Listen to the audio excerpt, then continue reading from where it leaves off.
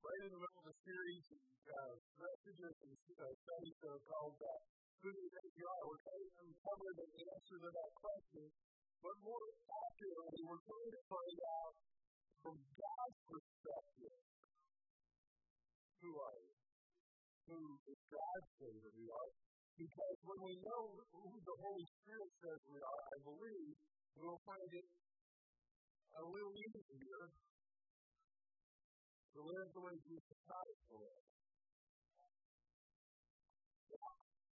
We live in a world filled with evil, brokenness, and rebellion against God.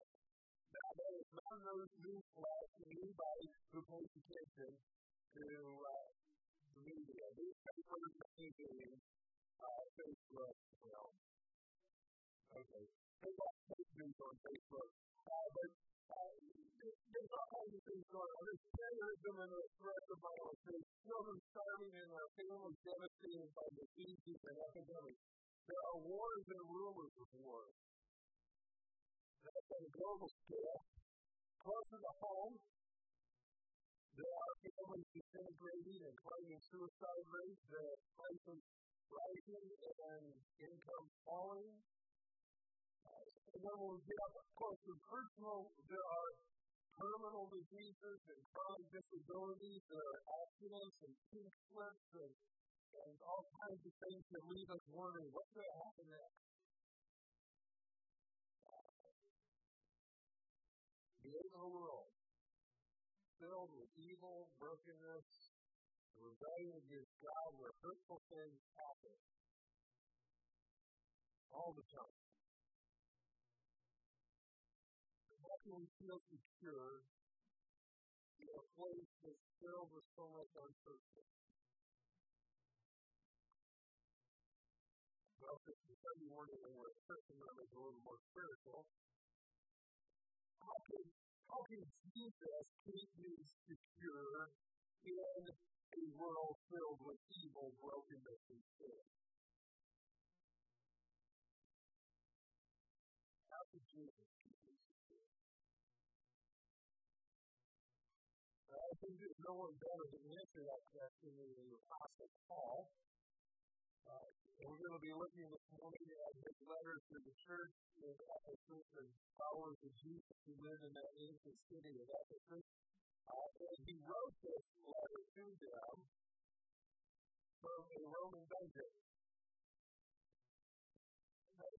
People say prison, but dungeon is a little more appropriate if you want to have a picture of what he was like. He was in a bad place. And the purpose of his letter to the people in Ephesus was to fortify their faith in Jesus. He declared that they and that we as well, all those who put their faith in Christ, have received every spiritual blessing in Christ. Every spiritual blessing. Because Jesus, because God's love and His grace. And no matter what our past may be like, no matter what happened yesterday or even this morning before you got here, we are all equal members of God's kingdom family when we put our faith in Jesus. And it seems to me that Paul, reading and avenging himself and change, will be able to give us the most honest response to our question: how did Jesus keep me secure in a world full of uncertainty?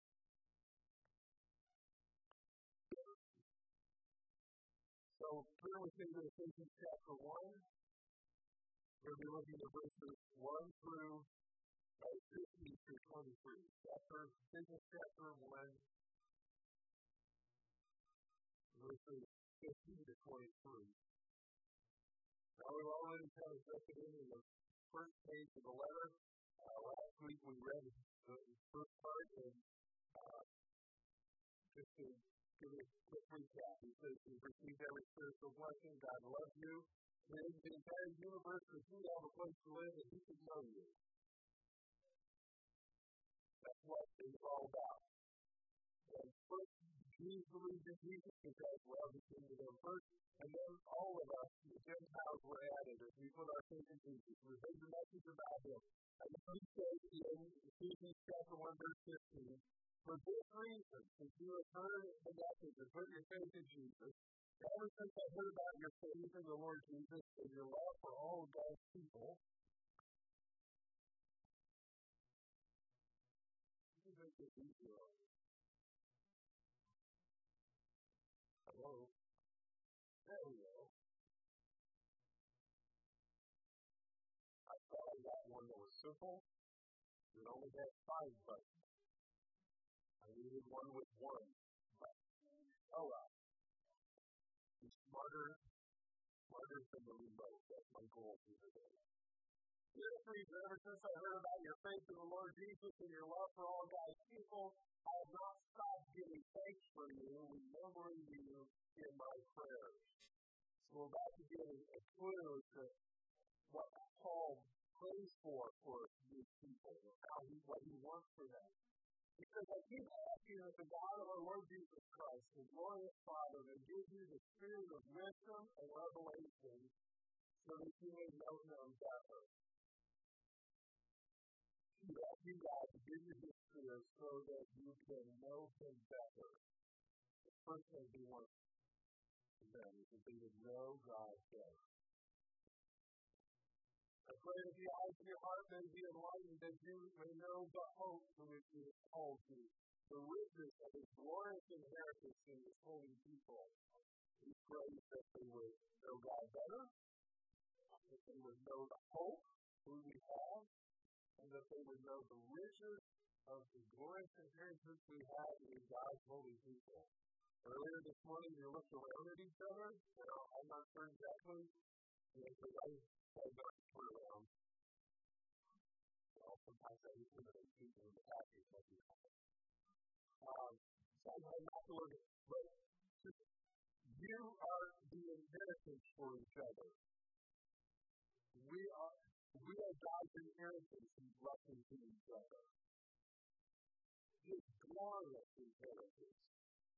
I don't know how many of you look at each other and thought, oh, this is my glorious inheritance. How do these people? That's how we do it. Do it. Just say, this is my glorious inheritance.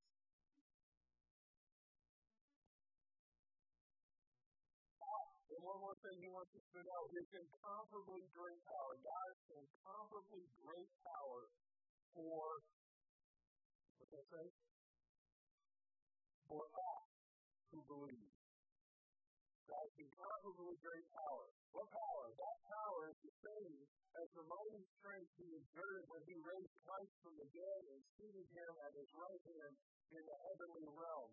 Far above all rule and authority, power and dominion, and every name that is invoked, not only in the present age, but also in the one to come. Power that raised Jesus from the dead and made him the King of Kings and Lord of Lords, put him on the throne of the universe and beyond. For us. You get that? Power, the incomparably great power of God is for us. Not against us.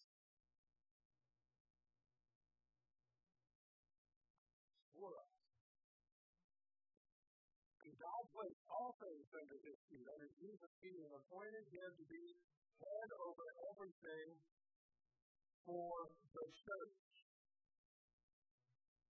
which is his body, the fullness of him who fills everything in every way.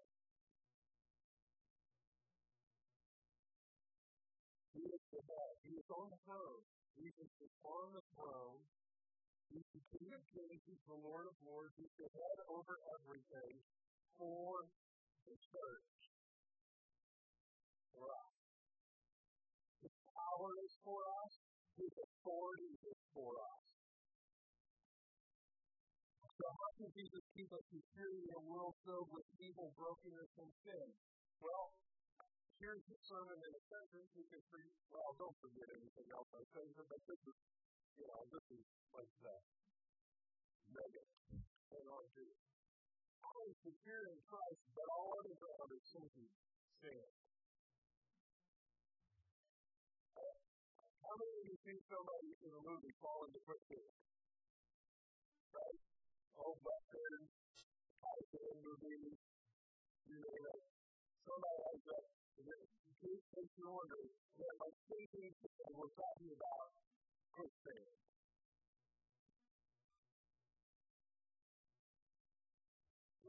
You can hang on to Jesus and be secure in Christ, or you can be in the quicksand. You might seek security in approval from other people. But you and I both know that affirmation, love, and relationships will let you down. Nothing, none of them will last forever. They tell me, I have no idea because I know numbers only ever enough to figure this out, but I have read that it takes 11 compliments to even out one insult. One cross word, you need 11 people to affirm you just to make it even. If you are seeking for approval, you will just see that you have to stop to do it. All it takes is one guy with a little bit of road rage to cut me off and saluting you.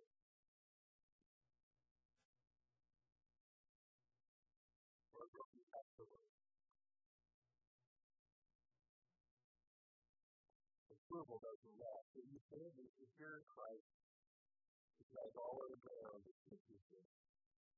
You might seek security in having control. And I get to control everything and everyone. The thing that I love is what you realize. Okay, I'm a recovery control freak, so anybody who felt like maybe I was picking on you there, I was really talking to you. Okay. You and I both know that self-discipline, foregone conclusion, and rigid standards that you think that you and everybody else have to live up to will let you down. They will let you down. You cannot control every possibility. You cannot control. Let's just be honest. You can't control yourself.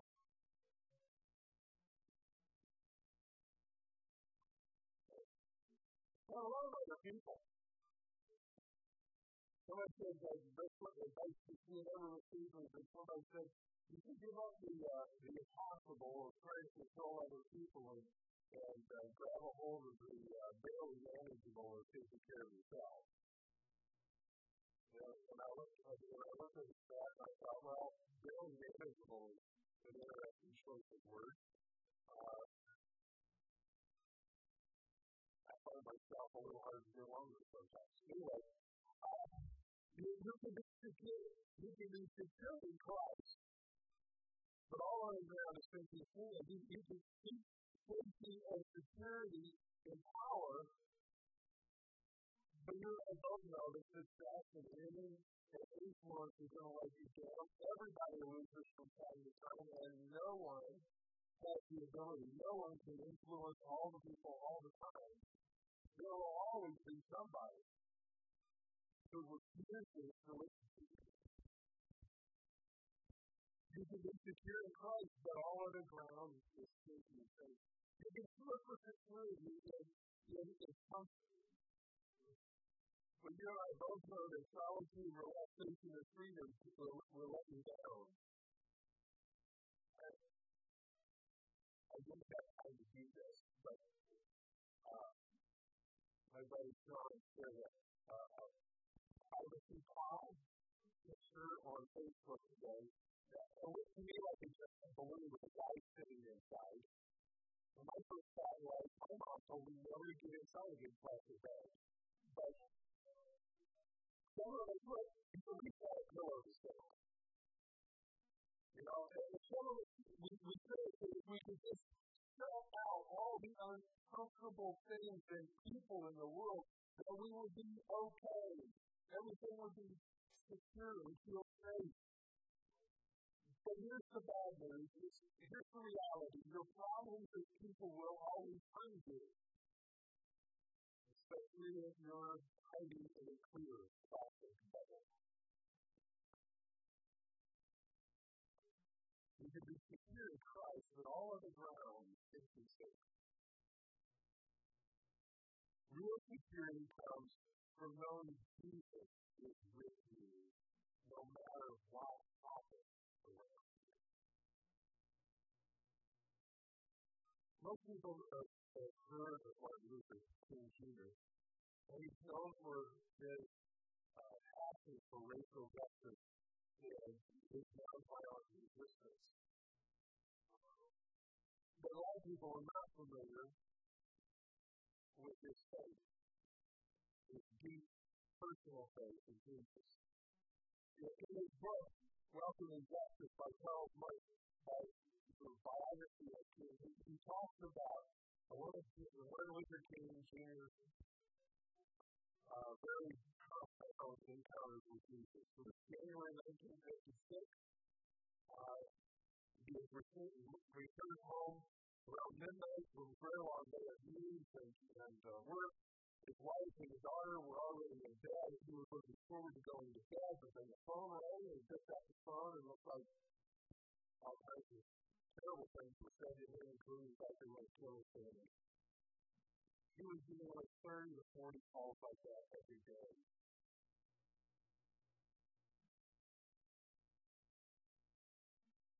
He tried sleep, but that call kept him from it. He did not shake that menacing voice in those hurtful words, and so he got up and made a pot of coffee, and he sat at his kitchen table with his head buried in his hands and crying out to God. In the middle of his kitchen, in the middle of the night, in the middle of Alabama, he ended his faith. He had an encounter with Jesus. And he says, I heard the voice of Jesus saying, still to fight on. He promised never to leave me alone. He promised never to leave me. No, never alone. In the stillness of that night, Jesus proved more convincing than the threatening voices in the phone calls. He gave Martin Luther King Jr. the courage to press on, vision that fueled him for the rest of his life. You can be secure in Christ, and all other ground is secure. You can rest assured that He will never leave you or forsake you.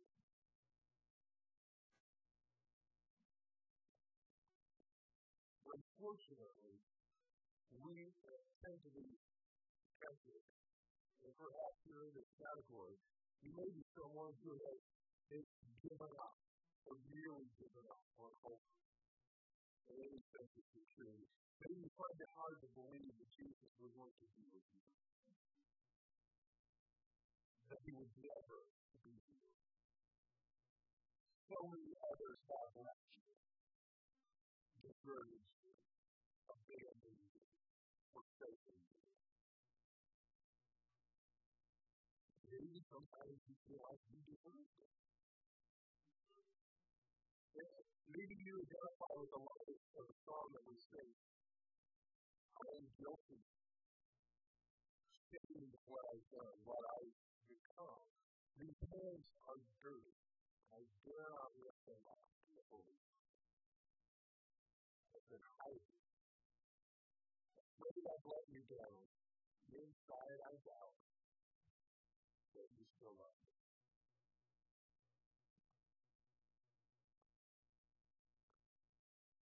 And I can argue with you about whether or not you're failure. You still believe it, so you probably have. But here we are. And while it's true that you fell, that you let Jesus down, that you feel guilty and ashamed, You need the reality. You need the reality of God's transforming grace to take root deep down in your soul. I want you to listen to the rest of the song, because the rest of the song tells the rest of the story.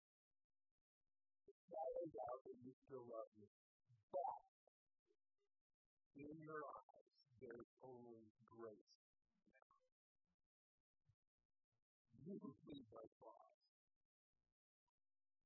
You write my life. You break my chains. You overcome. You gave your life for me.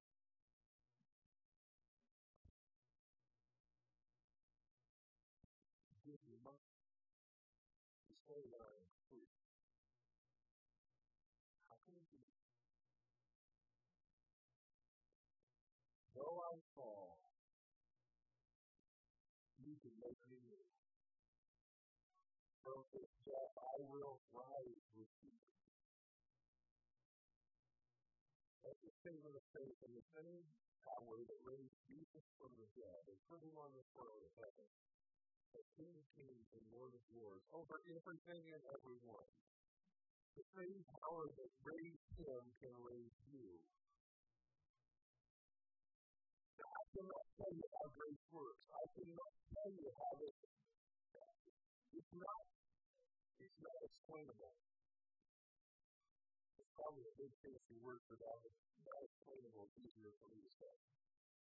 I cannot tell you why God goes and just far beyond sparing us from what we deserve and giving us what Jesus deserves. I mean, mercy is a little bit easier for me to understand grace. Mercy is where he says you deserve that bond can be done. Mercy is when a police officer stops you for doing 75 in a 55-mile-an-hour zone. That never happened to me. Well, that's a long time. And he doesn't give you the ticket that you deserve. That's mercy.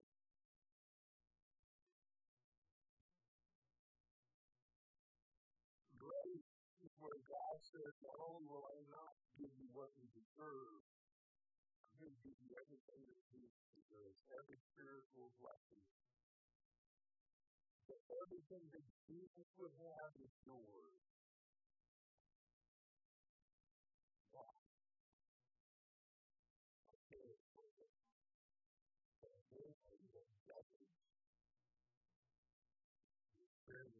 I want you to know that you're not alone. Nobody is perfect. What can you do? How can you respond to this kind of love? Get real with Jesus and with yourself. One of the reasons we tend to think, oh, I'm so bad, nobody can like this. He can't have anything to do with it. One of the reasons is we just don't want to look ourselves in the eye.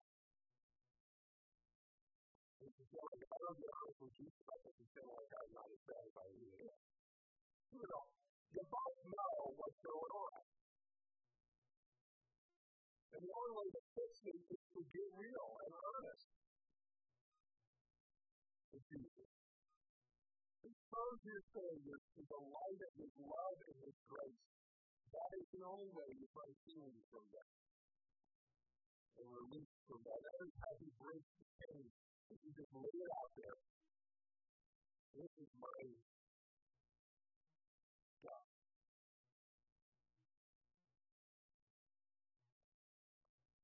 And don't accept it for this.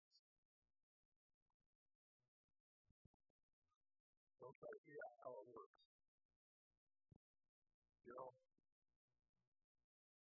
every time my computer comes on, I am thankful. I don't know how that thing works. And there's a power button. And usually I have to wait for some kind of update or whatever, but when time is on, when it's working correctly, I'm very thankful for it. I don't know how that works. I had a class back in basic programming when I was in college, and we were supposed to, some of the stuff we did in middle school when my girls were in school. I was probably doing the second grade now. Well, we lost. We figured that stuff out. But I couldn't use the computer. I can't explain to you why God does or how God does what God does, but I'm going to tell you because I'm really thankful for it. We always learn from never needs an update. And you accept His forgiveness and welcome the Holy Spirit's work to come to change you from the inside out. Right? You know, there's two sides to this thing. There's one thing about being forgiven, but He doesn't leave us that way. If you're dead, like the song talks about, you're raising from the dead. If you died in it, and you're raised to life, you can't keep on being dead. You're changed. You will have an encounter. When you have an encounter with Jesus, it will change you.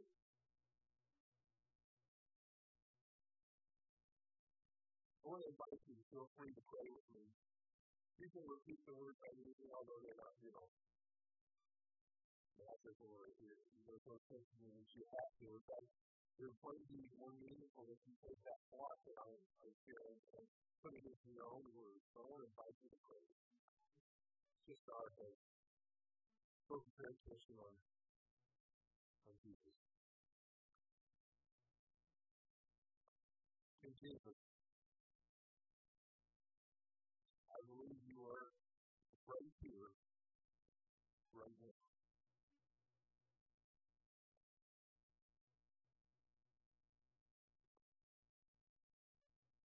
Thank you for never giving up.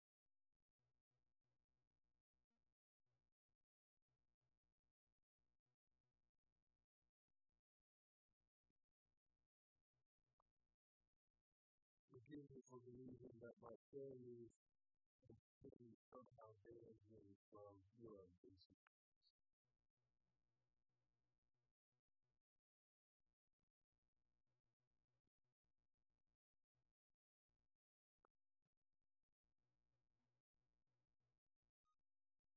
That you will help exceedingly in your control.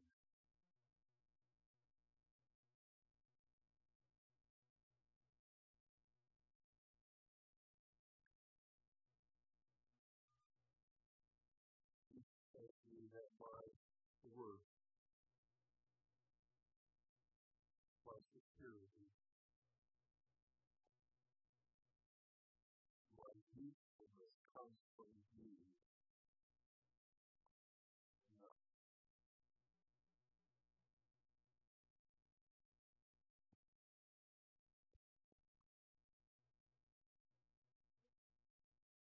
Thank you, Holy Spirit. Right now, start the process of restoring